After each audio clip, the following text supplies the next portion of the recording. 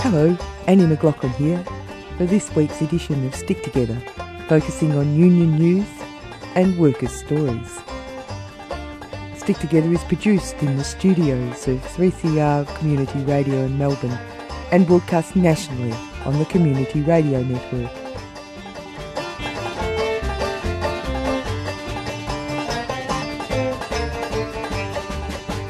Well, Tony is gone and Malcolm is in. Australians woke to a new Prime Minister on Tuesday, the 15th of September. With Malcolm Turnbull still bathing in the lights of his recent victory, unrest in the public service means that the industrial relations continues in the same vein as before the Liberal Party coup.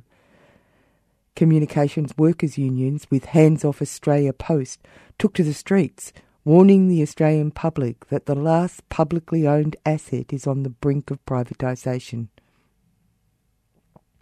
We will speak to Joe Doyle, spokesperson for the CWU, later on in the program, with some sounds from the demonstration on the 12th of September in Melbourne. If you were picking up someone or going somewhere at Melbourne's international airports on Monday, you would have witnessed the chaos caused by the government's refusal to speak with CPSU members for 18 months over their lapsed DBA. Now that Erica Betts has been turfed, the new Minister for Employment, Michaela Cash, late of the union-busting law firm Freehills, will be showing the government's true colours while dealing with the 10 days of strike action twice daily at peak times at the international airports. Stick Together spoke to Nadine Flood, National Secretary of the Community Public Sector Union, on Monday. But first, Jed Carney, President of the ACTU, gives us a general take on the change from tone to Mel. The lowering of wages, get rid of penalty rates, removing job security, and not allowing workers to have any say in the workplace, which has been the agenda of the previous Prime Minister. Are you hopeful that this ideological push won't be the same? Well, it is disappointing that one of the first things he says is that nothing will change. I think the ideology is still very certainly entrenched in the current government's view of the world, and you depicted beautifully their view of reform in your introduction. That's exactly what it means. It's lowering wages, deregulating industrial relations, legislation, cutting wages, taking away rights and making life much more precarious and insecure for workers. We have always fought back against that. I'm hoping, even though it's still pretty much positive, the ideology of Malcolm Turnbull and his government, that is what they would like to do. I'm hoping they're getting a very clear message that the Australian trade union movement is not going to back off campaigning very strongly against going in that direction. And it's really only through that constant pressure and constant, pushing back from our members, from the broader community, that we will stop them going in that direction. That's the only way I think that we can deal with this. Some people had constantly been reminding others that playing the man, disliking Abbott so intensely, was probably a mistake, because actually it's the policies that people should be looking at. That is true, and I'm very proud to say that the Australian Union movement tried very hard to stick to the issues.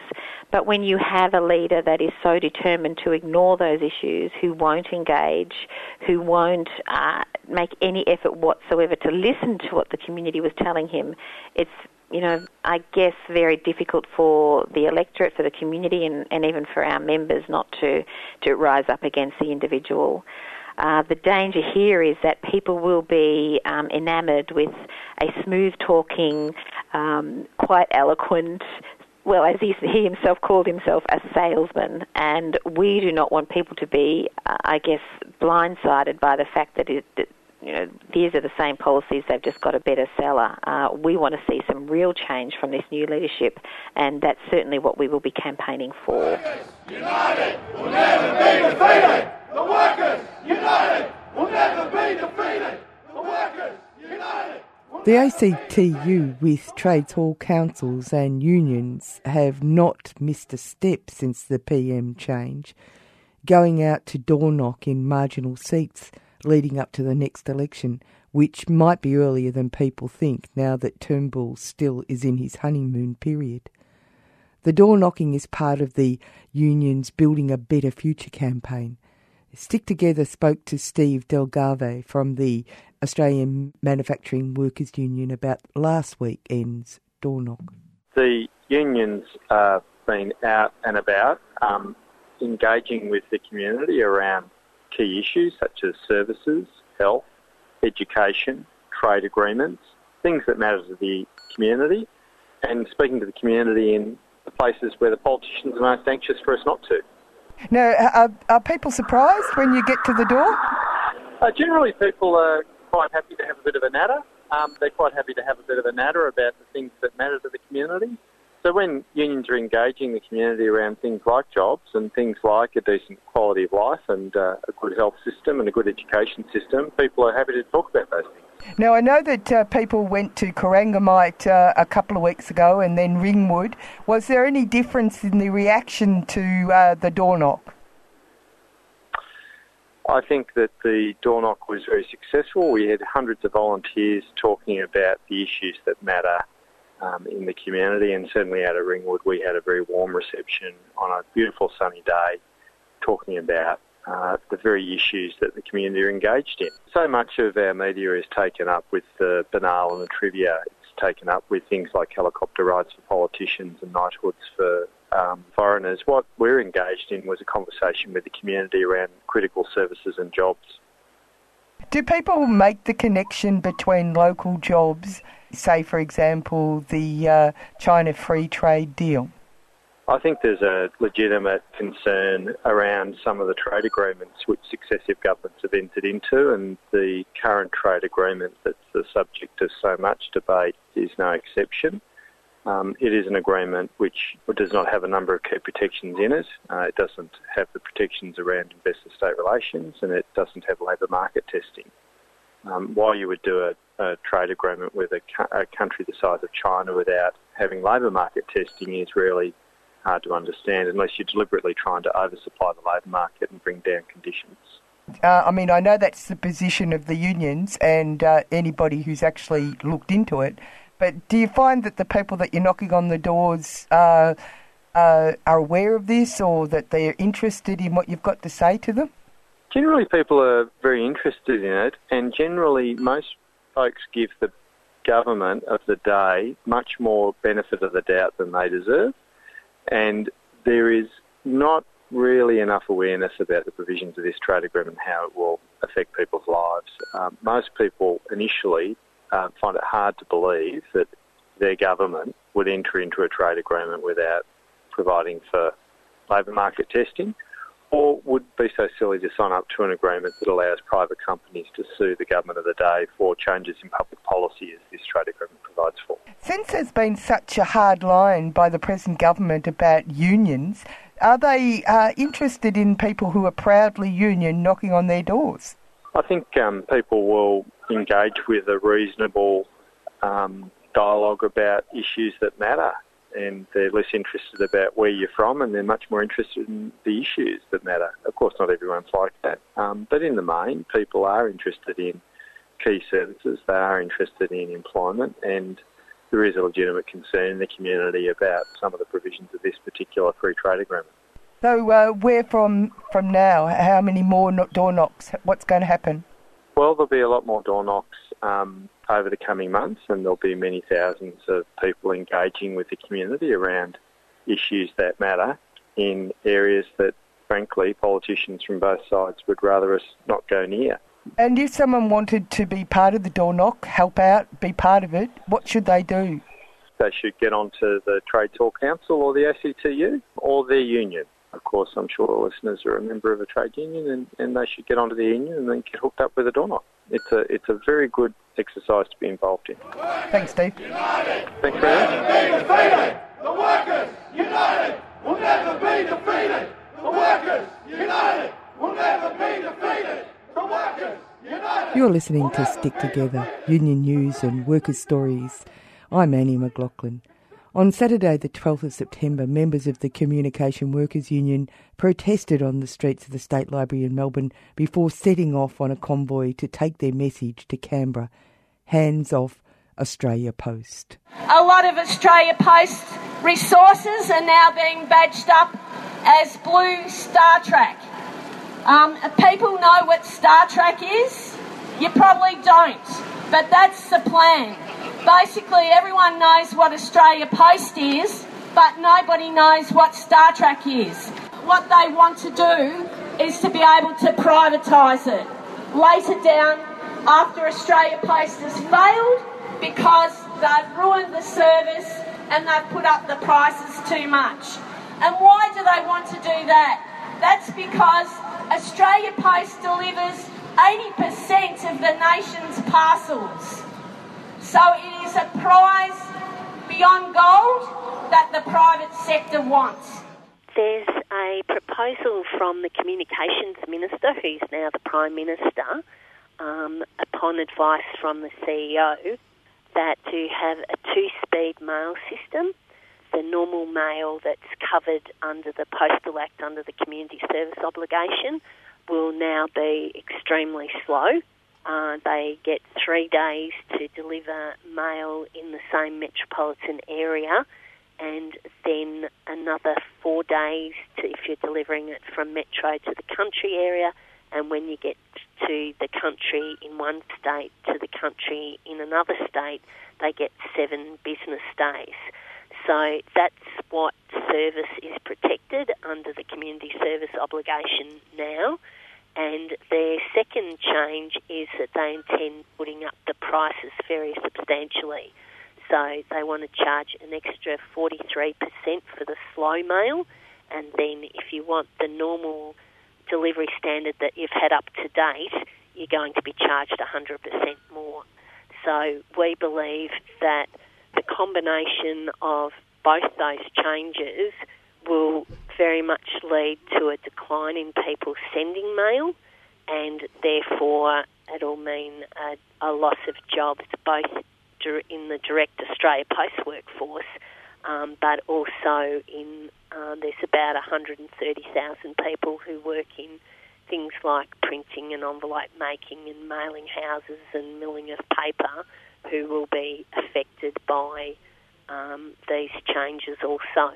Now, there's been a long-going push towards trying to change the letter delivery process by the CEO, moving everything more towards electronic, but saying that it's losing considerable amount of money, and that's the reason for why they have to do this. Yes, obviously there's digital substitution, and the other thing that affects the amount of mail being sent is the economy.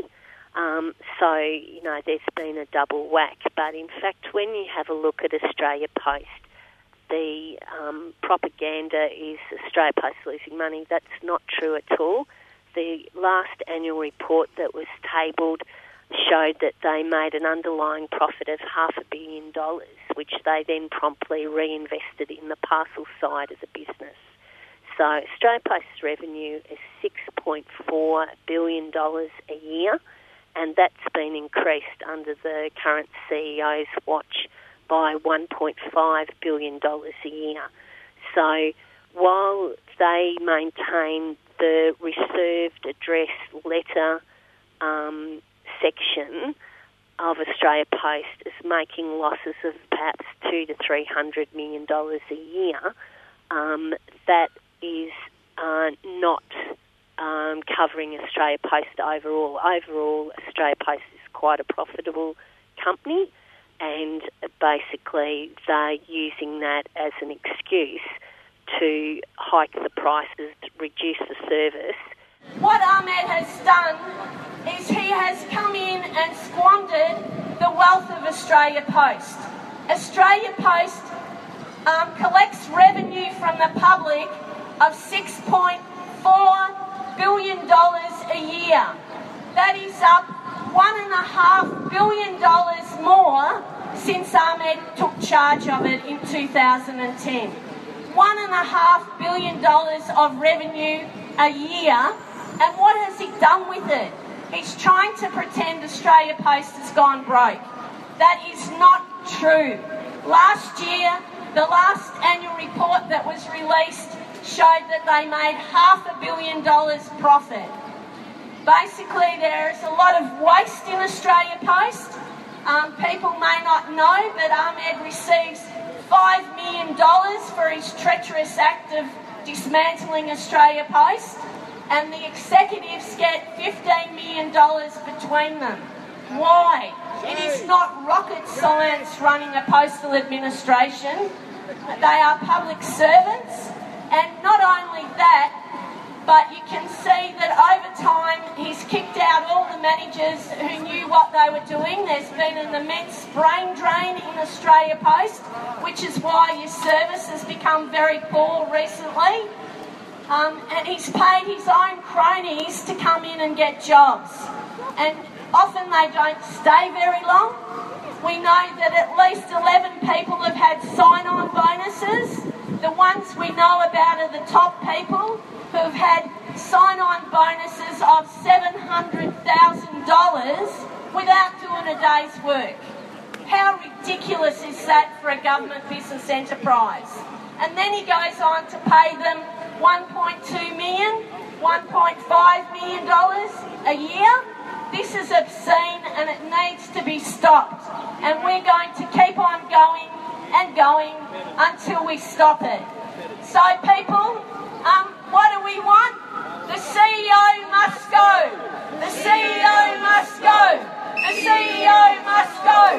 What we believe is going on in Australia Post is, and it's very hard to get away from this, is that no politician has ever been able to sell Australia Post. Howard tried it. Abbott's first budget, they had, a recommendation to sell Australia Post, but they didn't even have the courage to put that up because they know the public won't buy it. And why that's so is that the rural and regional Australia really depend on Australia Post for banking and for parcel, freight and letter delivery. And if Australia Post didn't exist, there would be lots of country towns in great trouble. So nobody's been able to sell Australia Post, but what we believe is happening is the current CEO of Australia Post is stripping its assets. He's selling anything Australia Post owns and, say properties and leasing back. He's contracting out parts of it and also badging up the profitable parts, which are mainly the parcel area, as StarTrack, which is a wholly owned subsidiary of Australia Post. So nowadays all our fleet, the trucks and the vans, the B-doubles, are all painted StarTrack colours, blue and white. And so instead of seeing lots of Australia Post trucks on the road, people don't see so many nowadays because they're all StarTrack. And what we think the only explanation for that is that they're preparing StarTrack for sale further down the line, and that the general public would have no idea that they're the people who own StarTrack and that it's really Australia Post Resources. So what you've got is at issue is the whole concept of public service and government ownership or public ownership. Isn't that the truth? That's right. That basically Australia Post is the only thing the community now owns, with the exception of the Defence Force. And we believe that what they're doing is setting it up for failure, and then they're going to be saying, well, we need to sell the parcel arm. It's no longer necessary to have it in public ownership. But what we're very keen to do is that the parcel and the letter network are so intertwined, they need each other, and it's same as the city and the country, they need each other, and as a whole, within Australia Post, everything cross-subsidises each other, and that it's very important that we maintain that last-mile network of delivery. When you have a look at Australia's a huge continent with a very small population, and, it's only possible to have a last-mile network through something like Australia Post. You are on Stick Together, Union News and Workers' Stories with Annie McLaughlin. Now we've just been listening to Joe Doyle, spokesperson from the CWU, the Communication Workers Union, about their Hands Off Australia Post campaign.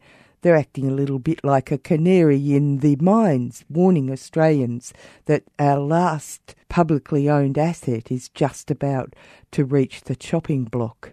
We also heard a speech that was delivered from the steps of the State Library in Melbourne before the protests sent a convoy off to take their message to Canberra. Hands off Australia Post. United will never be defeated. The workers united will never be defeated. Our last story is the one about what's going on at our international airports. Australia's biggest union, the Community Public Sector Union, customs officers were on strike. Nadine Flood, National Secretary of the CPSU, explains. Well, Border Force and immigration staff are angry. They're under pressure from staffing cuts with delays already at airports. And now they face cuts to their current take-home pay of $8,000 a year for thousands of staff and the loss of other workplace rights, with a government that simply hasn't listened in what's become an 18-month dispute. So Border Force staff feel they have no choice but to take more serious action than they have taken earlier this year. Customs and Immigration have merged into the Department of Immigration and Border Protection, including the Border Force. Gee, that's a mouthful, isn't it? I mean, these staff are facing major changes in their work. They do have concern about the reputation hit they took a few weeks ago in Melbourne, but that's not the primary reason for this strike. But that's a concern because a lot of these staff actually do really important work, like stopping the importation of ice, guns, dealing with organised crime, bikie gangs, and of course terrorism. And so it's a pretty tough, difficult job.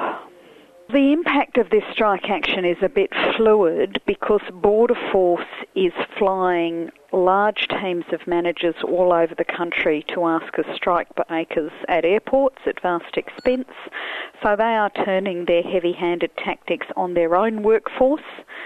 And of course, it would make more sense for government to actually sit down and negotiate, but they haven't spoken to us in 18 months. Why is it possible for them to change the contractual arrangements for employees so they lose so much money take home? Well, we've got 160,000 Commonwealth Government employees caught up in this dispute. Now, we've had an 18-month-long bargaining policy that seeks to cut rights and conditions in return for very low pay offers, but Border Force is even worse off. Mostly that's because customs and therefore their enterprise agreement was abolished with the merger into Border Force. We've seen strong support from CPSU members this morning. There has been delays at various airports. We're still getting reports in, but we know that the queues have been out the door at Sydney Airport. We've seen an impact in Perth, in Cairns. We're still getting information from around the country. But of course, look, government can fix this dispute whenever they're prepared to sit down and actually find a sensible solution. You know, these are ordinary working people. They're mums and dads who are worried about paying their rent, paying their bills, paying their mortgages. They've been earning this money and these allowances for some years as customs officers, and to now face the threat of a massive pay cut, obviously they're really worried and they're angry. The workers united will never be defeated. The workers united will never be defeated. The workers united will never be defeated. The workers united will never be defeated. Australian seafaring workers never defeated. Construction workers never defeated. Nurses, textile workers never defeated. Comrades, this little nondescript building here, the headquarters of the Liberal Party of Australia in Melbourne, who'd know? You'd think they'd be proud of it. You'd think they'd have a sign there, at least saying, this is where we are. They don't even have a foyer. You go in there, there's a little thing saying Liberal Party of Australia. I mean, fair income. Do they think we're all mugs? They're up there in Canberra, like the walk-in courts that are the Transport Munster Warren Trust, that goose the prime moron Tony Abbott, passing these bullshit laws, stuffing us up, not just Australian seafaring workers, but every Australian worker. Every Australian worker, us, them, I mean, even the police here, and we've got a few that have been good enough to turn out for us today, they're Australian workers. Do they think they're safe? They might be safe for a while until the next Liberal state government get in and have a crack at them, you know, and they won't be able to bring their horses down for that against their own association, but they'll do it on us. The Liberal Party are right behind them, comrades. We're MUA members, we're union members, we're Australian workers, and we stick together. We'll keep giving it to them. Stand up, fight back! Stand up, fight back! Stand up, fight back! Stand up, fight back! Stand up, fight back! Stand up, fight back! Australian seafaring workers, here to stay! MUA! You're listening to Stick Together, workers' stories and union news.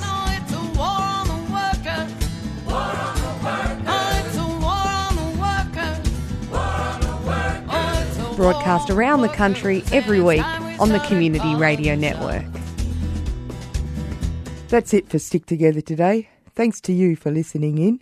We have to thank Jed Carney from the ACTU for talking to us today, as well as Steve Dargovell from the AMWU, the Australian Manufacturing Workers Union, Joe Doyle from the CWU, the Communications Workers Union, and Nadine Flood from the CPSU, the Community Public Sector Union, for speaking to us.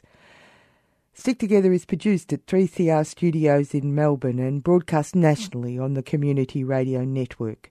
The podcast is available at 3cr.org.au, and you can contact the producers of the show at stick.together@gmail.com or by calling 03 9419 8377.